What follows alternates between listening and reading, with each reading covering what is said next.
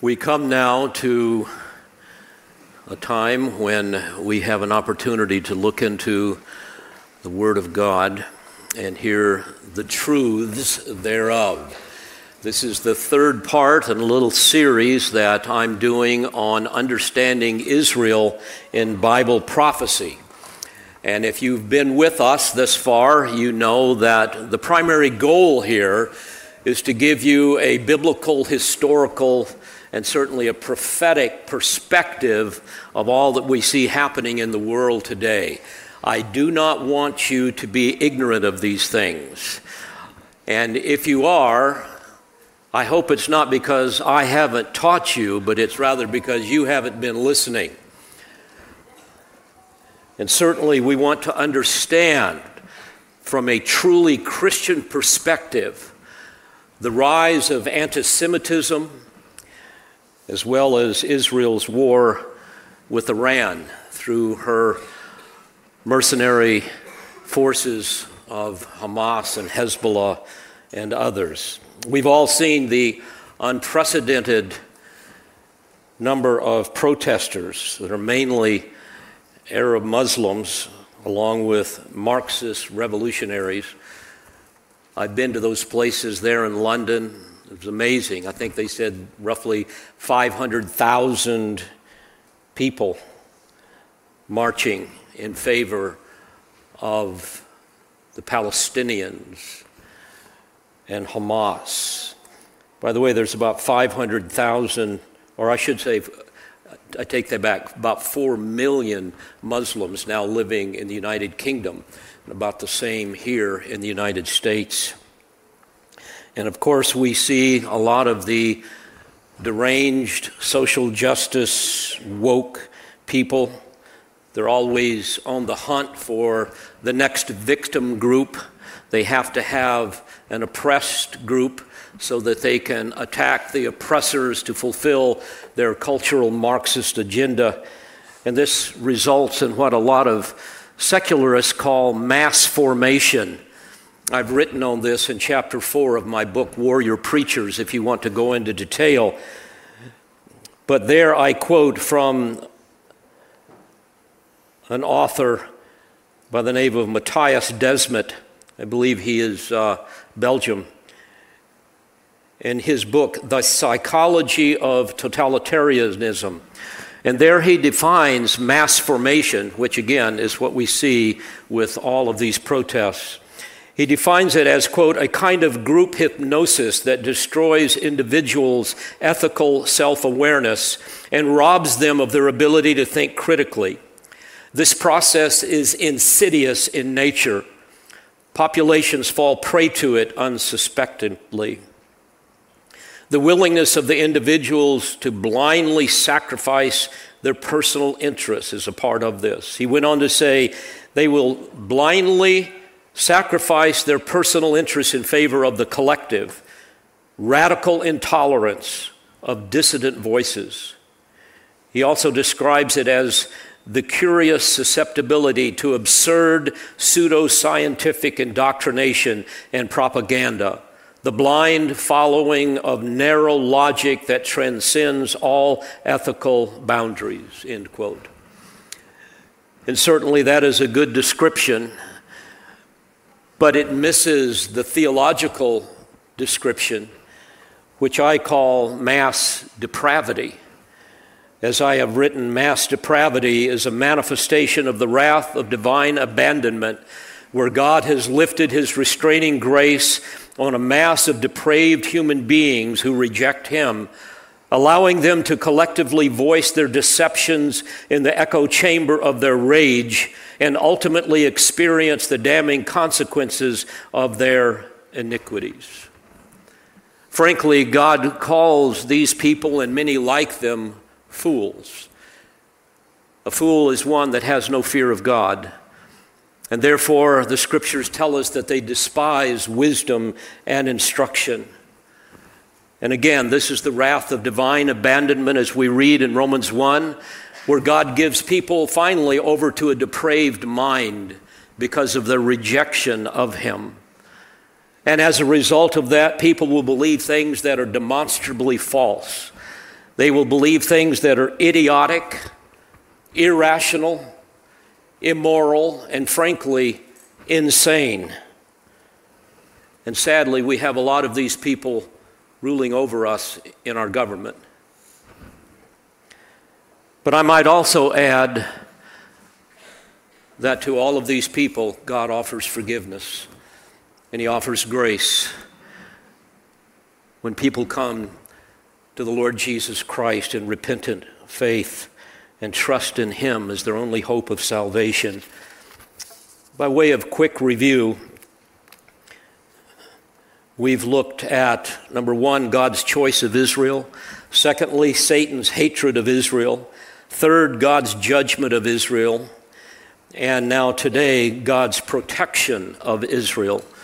And Lord willing, the next time we're together, I will deal with God's salvation and restoration of Israel. So this morning, I would like to address God's protection of Israel, past, present, and future, but especially future. Think about this. Despite the numerous pogroms down through history designed to eradicate the Jewish people, they are still here. The Marxist mobs of anti-Semites, who are overwhelmingly liberal Democrats, get their news, we know, predominantly from the leftist media organizations, as well as Instagram and primarily TikTok. And if you've been on TikTok very long, you will quickly see that you will lose brain cells if you stay there. People don't want to hear the facts. For example, people marching today do not realize the facts that Israel was amenable to a second Palestinian state when they were founded in 1948. But the Palestinians would have nothing to do with that.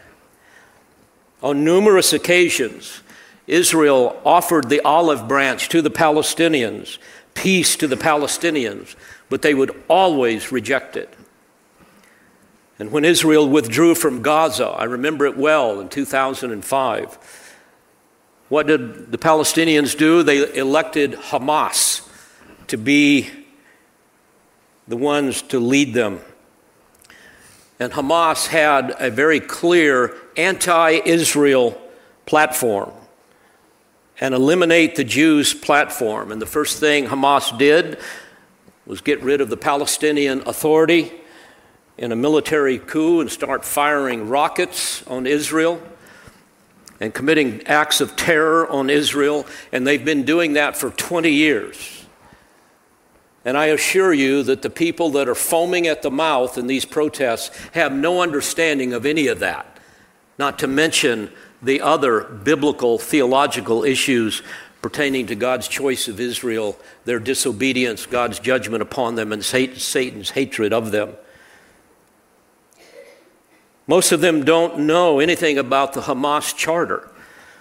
In Article 13, they say, quote, peace initiatives and so-called peaceful solutions and international conferences are in contradiction to the principles of the Islamic resistance movement. Those conferences are no more than a means to appoint the infidels as arbitrators in the lands of Islam. There is no solution for the Palestinian problem except by jihad. Initiatives, proposals, and international conferences are but a waste of time and exercise in futility. It also says in Article 7, the day of judgment will not come about until Muslims fight Jews and kill them. Then the Jews will hide behind rocks and trees, and the rocks and the trees will cry out, "Oh, Muslim, there is a Jew hiding behind me. Come and kill him."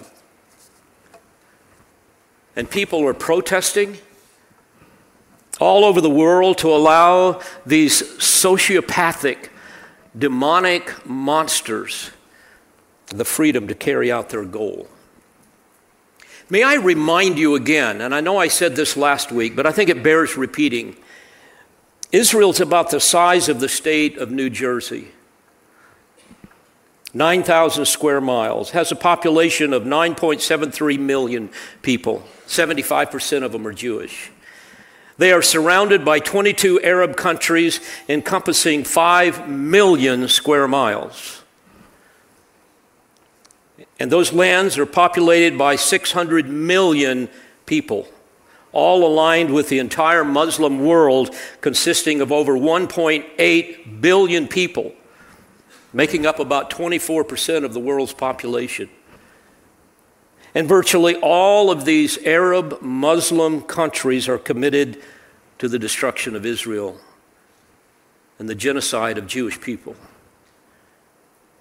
And yet Israel is the oppressor. Israel is such a threat to civilization that they must be exterminated.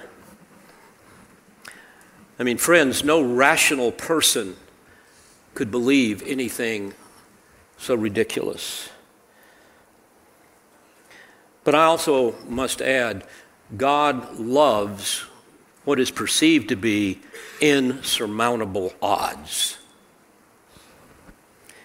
Well, I've gone to great lengths to explain in my two previous discourses these things. Again, the satanic nature of anti-Semitism, God's judgment on Israel, his beloved enemy, whom he will continue to preserve and protect and one day transform and restore, so that eventually they will be able to do what they're not able to do now. They will be able to fulfill the purpose in which they were chosen, for which they were chosen, as God declared through his servant Jeremiah in Jeremiah 13:11, that they might be for me a people for renown and praise and for glory. And although today most Jewish people reject Jesus as their Messiah and remain under divine judgment, one day that will change. He has promised never to violate his covenant promises, never abandon his people. You read about this, for example, in the new covenant promises in Jeremiah 31. And the Apostle Paul has said in Romans chapter 11 and verse 1, God has not rejected his people, has he? May it never be. And in verse 25 and following, he says that a partial hardening has happened to Israel until the fullness of the Gentiles has come in. He goes on to say, then all Israel will be saved. Just as it is written, the deliverer will come from Zion. He will remove ungodliness from Jacob. And this is my covenant, that is my promise with them when I take away their sins. But dear friends, until that deliverer comes as he has promised, until he comes from Zion to remove the ungodliness from Jacob, he must continue to protect and preserve his people from the onslaught of their enemies. Again, by way of quick review, last week we talked about Revelation 6. You will recall there, John is standing in the throne room of heaven. He's looking upon the worthy Lamb who has received the scroll containing the pre-kingdom judgments from the hand of his Father, as we read about in chapter 5. And then he is given this dramatic visual presentation of the contents of each one of those seals. And in Revelation 6, we see the breaking of the first seal, which reveals the summoning of the first horse and horseman of the apocalypse, a reference to the Antichrist that is to come, the one who will come and make a peace covenant with Israel, bring a false sense of peace to the world. Daniel 9:27, he will make a firm covenant with the many, referring to Israel, for 1 week. The context there, 1 week, is referring to a week of years. This is also referred to as Daniel's 70th week, the final 7 years of the tribulation. And in that covenant, even Israel will be deceived by a false sense of security that is offered to them by this diabolical ruler. And during this time, with this treaty, undoubtedly, they will be allowed to rebuild their temple, something that they currently cannot do because of the Muslims. So something dramatic must take place, and the Jewish people are waiting for that even now. Something dramatic must take place to get this highly distrusting nation of Israel to be seduced by this pseudo-peace. And I made the case that the battle of Gog and Magog in Ezekiel 38 and 39 could be the event to set into motion this first seal. That battle that describes a Russian-Arab alliance of predominantly Muslim nations. We talked about that at length. They will come from the north and be supernaturally defeated. And I believe that a good case could be made that this will take place before the actual tribulation begins and set it all into motion. Russia could very well fulfill the role of Gog. Certainly it has 6 of its former Soviet republics right to the north of Israel. They are now independent Islamic nations, and they're all calling for Israel's annihilation right now, today. Russia has suffered, I read this week, 122,000 casualties in Ukraine. And almost 200,000 have been injured. They have been humiliated. Their economy is collapsing. Crime is skyrocketing. Some of my brothers in Siberia, where I have been on several occasions to teach them, aren't even able to write to me via email anymore because of the government control. The population is decreasing. The people are disillusioned. And now they're getting arms from North Korea, from Iran, from China. And they are forming alliances with them, along with Turkey, Pakistan, Iraq, Libya, Syria, Sudan, and Ethiopia. But whoever makes up these alliances, or this alliance of nations that God causes to come upon Israel, they will be destroyed. Let me remind you of that by reading a passage out of Ezekiel 38. I want to begin with verse 14. Therefore prophesy, Son of man, and say to Gog, thus says the Lord God, on that day when my people Israel are living securely, will you not know it? You will come from your place out of the remote parts of the north, and many peoples with you, all of them riding on horses, a great assembly and a mighty army. And you will come up against my people Israel like a cloud to cover the land. It shall come about in the last days that I will bring you against my land, so that the nations may know me when I am sanctified through you before their eyes, O Gog. Thus says the Lord God, are you the one of whom I spoke in former days through my servants, the prophets of Israel, who prophesied in those days for many years that I would bring you against them? It will come about on that day when Gog comes against the land of Israel, declares the Lord God, that my fury will mount up in my anger. In my zeal and in my blazing wrath, I declare that on that day there will surely be a great earthquake in the land of Israel. The fish of the sea, the birds of the heavens, the beasts of the field, all the creeping things that creep on the earth, and all the men who are on the face of the earth will shake at my presence. The mountains also will be thrown down, the steep pathways will collapse, and every wall will fall to the ground. I will call for a sword against him on all my mountains, declares the Lord God. Every man's sword will be against his brother. With pestilence and with blood I will enter into the judgment with them, and I will rain on him and on his troops and on the many peoples who are with him, a torrential rain with hailstones, fire, and brimstone.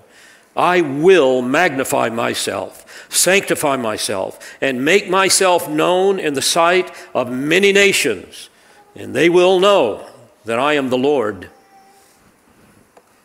Likewise in Ezekiel 39, all of which I just read a few minutes ago. Let me take you to verse 6 and through verse 8.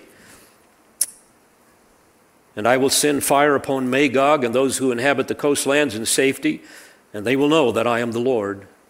My holy name I will make known in the midst of my people Israel, and I will not let my holy name be profaned anymore.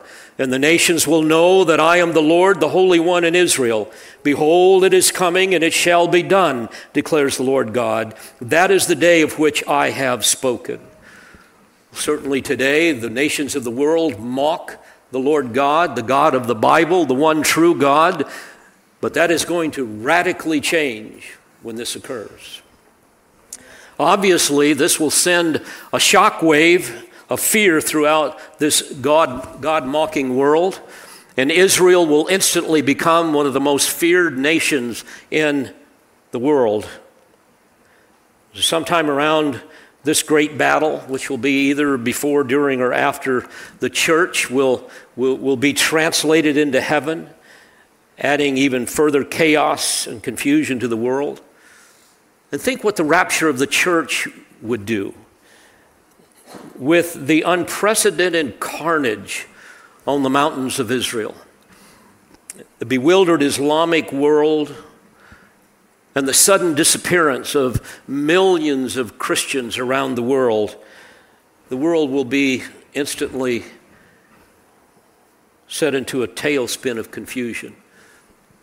Economies will collapse. Every government will be in a state of shock. Every leader that has nuclear power will have his finger on the trigger, prepared for further hostilities. And at that point, the world will be absolutely craving for peace, confused, deceived. What a perfect storm for the first seal judgment of Revelation 6 to be unleashed upon the world. This would be the perfect time for the world to come together under a satanically inspired, charismatic leader, promising all that they ask. The prophet Daniel tells us in Daniel chapter 7, beginning in verse 23, that as the Antichrist arises, he will bring about a one-world government. And by the way, isn't that what so many in the world are clamoring for today? A one-world government, a one-world economy? But according to Daniel's prophecy, this one-world government will splinter into 10 governments. A new world alliance will come into being, far more powerful than NATO or even the UN. And this 10-nation confederacy will thrive under the leadership of the Antichrist until the middle of the tribulation. Now, obviously, I'm leaving out enormous amounts of information. I'm giving you the highlights of eschatology from a biblical perspective. At first, the Antichrist will represent the nations, and he will make concessions to Israel, given their astonishing defeat of the Russian-Arab alliance, and then he will unite the rest of the world, primarily the Europeans, in an alliance with Israel, a covenant of protection and commerce and peace. Shall we say the new world order will finally come into being, but it will be nothing more than a ploy in preparation for his fiendish, satanically inspired goal of Jewish genocide, as well as exalting himself as God. Well, by this time, many of the secular Jews, who are mostly atheists today, will believe in Yahweh in some form or another, the God of their fathers. And many will even believe that the Messiah, the Lord Jesus, is doing this. But certainly, many will wrongly believe that the war of Gog and Magog will be the final battle for Jerusalem, as prophesied in Zechariah chapters 12 through 14. In fact, if you look at Jewish eschatology, you will see that that is what they believe. For example, one respected rabbi, Raphael Eisenberg, said this: the miraculous defeat of Gog, Russia, and her satellites in Jerusalem will reveal that it is God who guides the universe, punishing the wicked and upholding his promise to his servant Israel. Now, to be sure, with the elimination of the Islamic political clout, the Orthodox Jews, as I say, could finally rebuild their third temple. Secular Jews will no longer resist it as they do now because they're afraid of what the Muslims would do. They want peace at all costs. The nations of the world will even support this because they are now bowing to the wishes of this new global leader. The clear front runner of global leaders, namely the Antichrist. But remember, this worldwide peace that the Antichrist is going to offer will be short-lived. According to the second seal that we read about in Revelation 6, verses 3 through 4, violence will quickly arise and escalate into global conflicts, worldwide wars.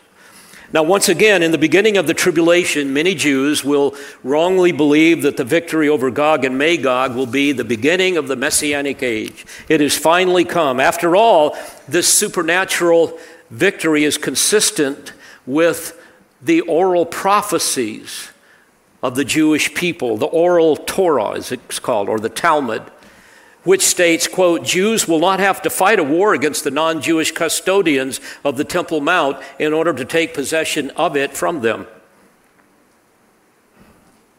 This is also consistent with the view of Orthodox Jews and the Temple movement in general, as expressed by Gershon Salomon, the leader of Israel's Temple Mount faithful.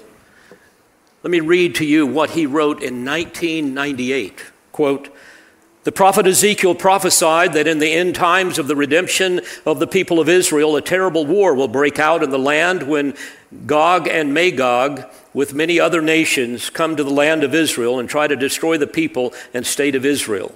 Parens, Ezekiel 38 and 39.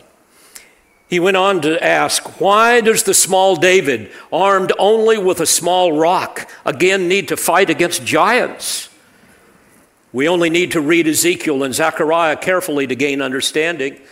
The God of Israel will use this means to finally defeat all those many enemies of Israel who have continually tried to destroy the state and people of Israel and push them into the Mediterranean. He went on to add, the coming war will be the final war undertaken against Israel by her enemies. In it, God will terribly defeat them. After this war, the new godly era will start. The third temple will be the house of God, the only building on the Temple Mount. Mashiach ben David will be the king of Israel and all mankind. By the way, that is a reference to what they believe will be a future Jewish king that comes from the Davidic line, but it's not a reference to Jesus. He went on to say, we can see how the black clouds are coming closer and closer to Jerusalem and to the mountains of Israel. The march of Gog and Magog and all their allies has started. He says, finally, the time of judgment is close at hand. Israel will survive this war and become the nation which God and all the prophets dreamed about. Again, written in 1998. So, after the Gog and Magog defeat and the rise of the Antichrist, again, this is a biblical perspective of these things, Israel will be able to build their third temple on the Temple Mount. I might also add that if you want to see the architectural plans for the third holy temple, you can go online and have a virtual reality tour of a mock-up. It's put out by the Temple Institute in Jerusalem, and they believe that it could be put up in less than a year. I've been to the Temple Institute. I've seen many of the things that they've already prepared for the temple. But then in the midpoint of the tribulation, we read from Scripture that the Antichrist is going to overpower the temple. He's going to drive out the priests. He's going to stop the sacrifices, and he's going to seat himself in the Holy of Holies and demand that the world worship him, like his forerunner, Antiochus Epiphanes. We read about this in Daniel's prophecy in Daniel 9, verse 27. And he, referring to the Antichrist, will make a firm covenant with the many for 1 week. But in the middle of the week, he will put a stop to sacrifice and grain offering. And on the week of abominations will come one who makes desolate, even until a complete destruction, one that is decreed, is poured out on the one who makes desolate. I might also add that this is pictured as well in Revelation 13, verse 1, as well as verse 5, as the beast coming up out of the sea. And he is given, quote, a mouth speaking arrogant words and blasphemies, and authority to act for 42 months was given to him. 42 months. Let me pause. If you go to Revelation 11 and verse 2, we also read that they will tread underfoot the holy city for 42 months. That's the last half of the 7-year tribulation. Back to Revelation 13, beginning in verse 7. It was given to him to make war with the saints and to overcome them, and authority over every tribe and people and tongue and nation was given to him, and all who dwell on the earth will worship him, every one whose name has not been written from the foundation of the world in the book of life of the Lamb who has been slain. Now, it's fair to ask the question, what on earth will this guy do that is so heinous, that will be so abhorrent to God? Well, as we read the prophetic literature, we get the answer. Once the Antichrist gains power over the temple precincts, he will erect a statue of himself. We read about this in Revelation 13, verses 14 and 15. And that is what is called the abomination of desolation, which is the act of defiling the temple. And this will fulfill Daniel's prediction in Daniel 11:36. There we read that the Antichrist, quote, will exalt and magnify himself above every god and will speak monstrous things against the God of gods, and he will prosper until the indignation is finished, for that which is decreed will be done. You get the idea that God is in charge of all this and allowing it to happen to accomplish his glorious purposes and to put his glory on display so that the world will know that he is the Lord, the God of Israel. Paul speaks of this in 2 Thessalonians 2, beginning in verse 3. He's described as the son of destruction who opposes and exalts himself above every so-called God or object of worship. Paul goes on to say he takes his seat in the temple of God, displaying himself as being God. You know, Satan has always wanted to be worshiped, and this is why he is determined to deceive people through false messiahs and false prophets. 2 Thessalonians 2, again, beginning in verse 9, he is described as the one whose coming is in accord with the activity of Satan, with all power and signs and false wonders, and with all the deception of wickedness for those who perish, because they did not receive the love of the truth so as to be saved. I might add that the Greek grammar in that text indicates that this detestable thing standing in the holy place will be some kind of a permanent image, probably of the Antichrist, that's displayed in the temple. Once again, dear friends, Jerusalem will remain under Gentile domination. As Paul says, the times of the Gentiles, or the fullness of the Gentiles in Romans 11, has not yet been terminated forever. But I might add that this blasphemous desecration will be the final period of Gentile domination over Jerusalem. And we know, according to the prophetic literature, that the last half of the tribulation will be unimaginably catastrophic. It's called the time of Jacob's trouble or Jacob's distress, as we read about in Jeremiah 30 and verse 7. Alas, for that day is great, there is none like it, and it is the time of Jacob's distress, but he will be saved from it. In the last half of the tribulation, we know that God will unleash not only his seal judgments in the first part, but in the last half, his trumpet judgments, and then his bowl judgments. And there we read of unprecedented, unimaginable, worldwide, catastrophic destruction and death. And all the while this is going on, the Jews are going to be persecuted by the forces of the Antichrist as these forces try to gain control of the city. Again, Zechariah 12, 13, and 14. In that section, it describes the Antichrist along with his allied nations coming against the forces, the Jewish forces. And what's fascinating is God in that time will greatly strengthen them.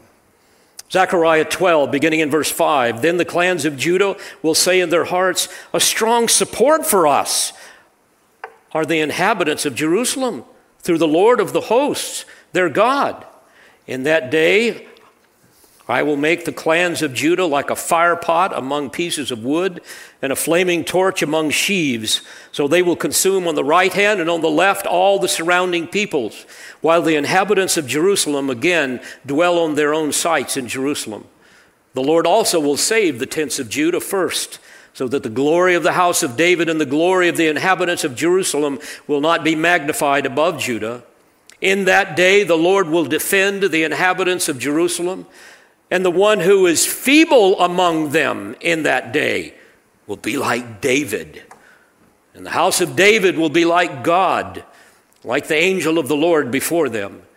And in that day I will set about to destroy all the nations that come against Jerusalem. We can also go to Micah's prophecy that shifts from the impending judgment of that day with the Babylonians and foresees the pre-kingdom judgments, the near and the far fulfillment of prophecy. Micah 4 and verse 10, we read, "And now many nations have been assembled against you, who say, 'Let her be polluted, and let her eyes gloat over Zion.'" Again, this is referring now not to the battle of Gog and Magog, but the battle of Armageddon when the Antichrist comes against the Jewish people. "Let her be polluted, and let her eyes gloat over Zion. But they do not know the thoughts of the Lord, and they do not understand his purpose. For he has gathered them like sheaves to the threshing floor. Arise and thresh, daughter of Zion, for your horn I will make iron, and your hoofs I will make bronze, that you may pulverize many peoples, that you may devote to the Lord their unjust gain and their wealth to the Lord of all the earth. Now muster yourselves in troops, daughter of troops. They have laid siege against us. With a rod they will smite the judge of Israel on the cheek." Zechariah 14, beginning in verse 3, "Then the Lord will go forth and fight against those nations, as when he fights on a day of battle. In that day," referring to the second coming now, the battle of Armageddon is going on. Christ and the redeemed saints, we will be with him. He will come down. On that day, it says, or in that day, his feet will stand on the Mount of Olives, which is in front of Jerusalem on the east. By the way, just so you understand the geography, this is directly across from the Temple Mount, which implies that this may be where a Jewish remnant will be rescued in the moment of their greatest peril. His feet will stand on the Mount of Olives, which is in front of Jerusalem on the east, and the Mount of Olives will split. It will split. The Hebrew term bakah. Bakah. It means to divide.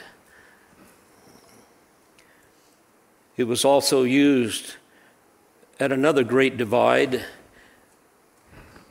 when God divided the Red Sea in the Exodus of Israel. Let me read you that.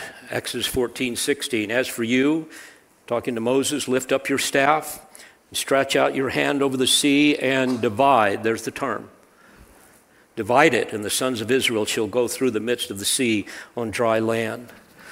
Beloved, even as God miraculously delivered his chosen people from the Egyptian charioteers that were pursuing them under the command of Pharaoh, who was a type of the Antichrist, he will do it again when the armies of the Antichrist seek to destroy his chosen people, and they have no place to go.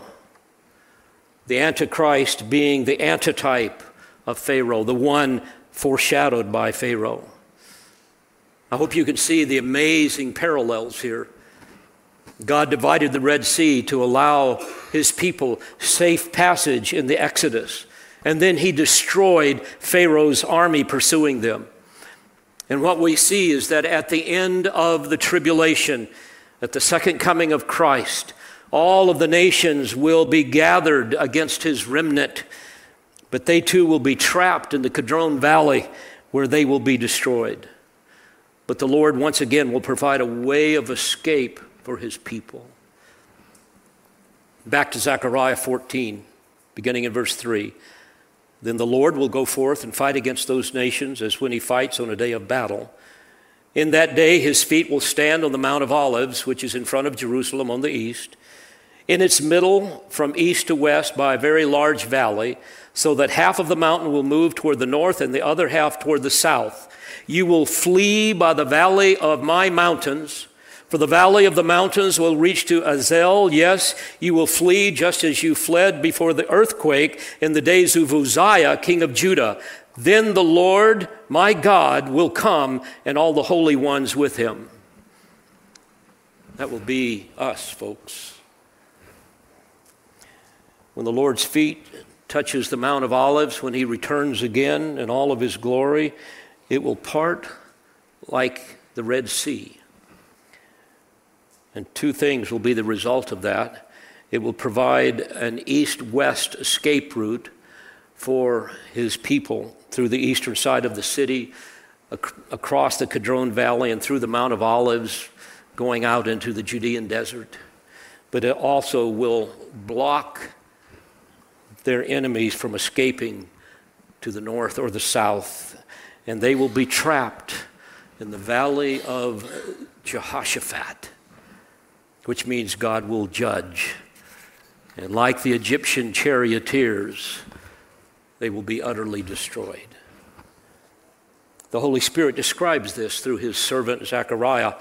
In Zechariah 14, beginning in verse 12, now this will be the plague with which the Lord will strike all the peoples who have gone to war against Jerusalem.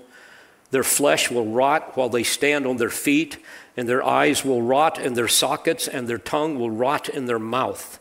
It will come about in that day that a great panic from the Lord will fall on them, and they will seize one another's hand, and the hand of one will be lifted against the hand of another. Judah also will fight at Jerusalem, and the wealth of all the surrounding nations will be gathered, gold and silver and garments in great abundance.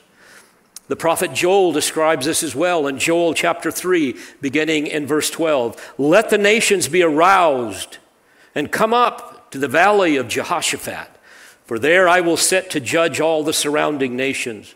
Put in the sickle, for the harvest is ripe. Come, tread, for the winepress is full. The vats overflow, for their wickedness is great. Multitudes, multitudes in the valley of decision. For the day of the Lord is near in the valley of decision. The sun and moon grow dark, and the stars lose their brightness. The Lord roars from Zion and utters his voice from Jerusalem, and the heavens and the earth tremble. But the Lord is a refuge for his people, and a stronghold to the sons of Israel. Then you will know that I am the Lord your God, dwelling in Zion, my holy mountain. So Jerusalem will be holy, and strangers will pass through it no more. You can read the same account with other things that is added in Revelation 19, verses 11 and following. You know, here I am reminded of the Lord's promise back in Matthew 23. His promise to the leaders of Jerusalem that the temple is going to be left desolate and that they will not see him again until something happens. Until they say, according to Matthew 23:39, blessed is he who comes in the name of the Lord. And folks, when this happens, they are going to say that. And that's when they will see him again.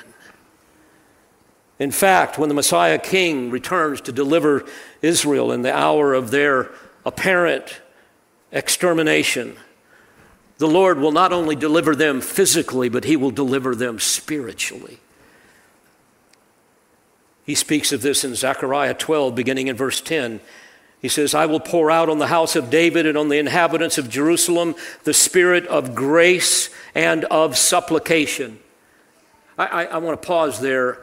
In the Hebrew, the words for grace and supplication share the same root, indicating that those who ask for grace will receive it. And in the power of regeneration, they are going to ask for grace because they're going to see Christ for who he is, and he will save them. And so he's going to pour out on the house of David and on the inhabitants of Jerusalem the spirit of grace and of supplication, so that They will look on me whom they have pierced. Remember Isaiah 53 in verse 5? The Messiah was pierced for the sins of his people. They're going to look on him. They're going to know who he is. And they will mourn for him as one mourns for an only son. And they will weep bitterly over him like the bitter weeping over a firstborn. In that day there will be great mourning in Jerusalem, like the mourning of Hadad-Draman on the plain of Megiddo. By the way, that's reaching all the way back into 2 Chronicles 35, when their beloved king, godly king Josiah, was killed in battle. He goes on to say, the land will mourn, every family by itself, the family of the house of David by itself, and their wives by themselves, the family of the house of Nathan by itself, and their wives by themselves, the family of the house of Levi by itself, and their wives by themselves, the family of the Shimeites by itself, and their wives by themselves, all the families that remain, every family by itself, and their wives by themselves. What he's saying is, because of the miracle of regeneration, the whole of Israel will be utterly stricken with grief over their rejection of the Lord Jesus Christ. And they will finally embrace him as the Messiah, the Savior of their sins.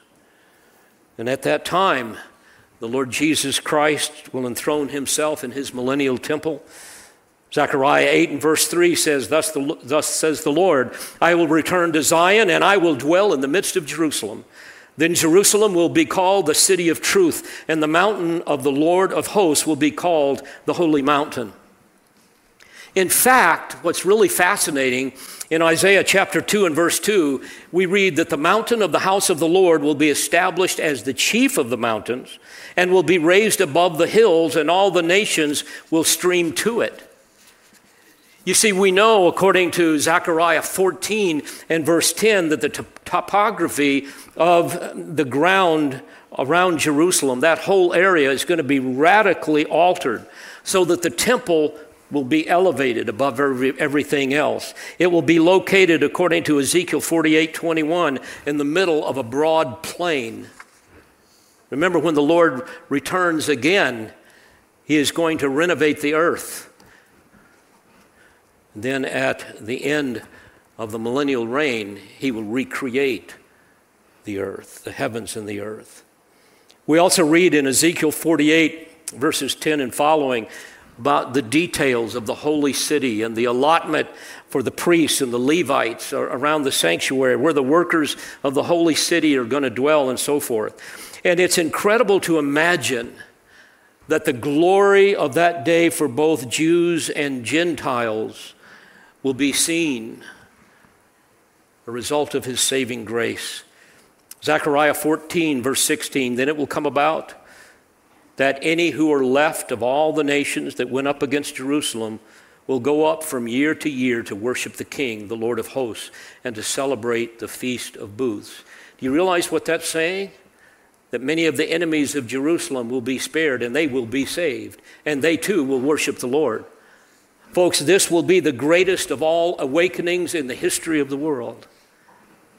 Revelation 1 and verse 7, after these things I looked, and behold, a great multitude which no one could count, from every nation and all tribes and peoples and tongues, standing before the throne and before the Lamb, clothed in white robes, and palm branches were in their hands.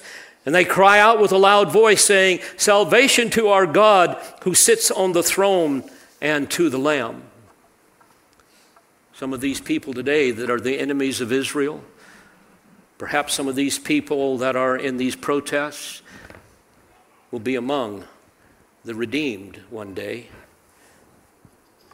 And this will include, we know, of many of Israel's former enemies that will come to faith in Messiah. Isaiah 66, 18 and 19 tells us this. There we read, the time is coming to gather all nations and tongues, and they shall come and see my glory. I will set a sign among them and will send survivors from them to the nations. And here he's going to speak of some of those who were a part of the nations that came against Israel with the battle of Gog and Magog. I will set a sign among them and will send survivors from them to the nations, Tarshish, Put, Lud, Meshach, Tubal, Javan, to the distant coastlands that have neither heard my fame nor seen my glory. And they will declare my glory among the nations. Oh, dear friends, the power of the gospel. So there we see God's protection of Israel. I want to close by just reminding you that God has ordained in eternity past a plan of redemption whereby he would ultimately bring glory to himself.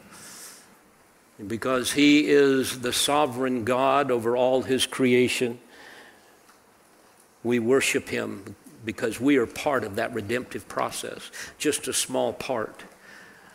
Our salvation is only incidental to this whole glorious plan of redemption, but it is part of it, and we celebrate that. And we can relax in his sovereign purposes despite the chaos that we see all around us, and we can rejoice knowing that he will fulfill all that he has promised. Amen. Let's bow our heads together. Father, thank you for the great truths of your word. While there's so many things we don't understand, you have given us enough that we can get at least the big picture, even some of the great details. And ultimately what we see is that you are God and there is no other. And so we celebrate all that you are. Thank you for all that you have done, are doing, and will do in each of our lives.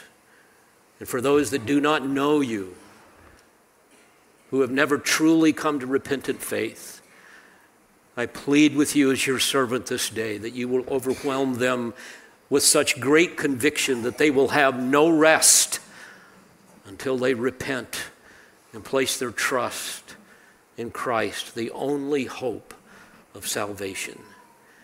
For it's in his name that I pray. Amen. We pray you've been edified by this presentation. You've been listening to the teaching ministry of Calvary Bible Church in Jolton, Tennessee. For more information on Calvary Bible Church or for more audio, please visit our website at cbctn.org.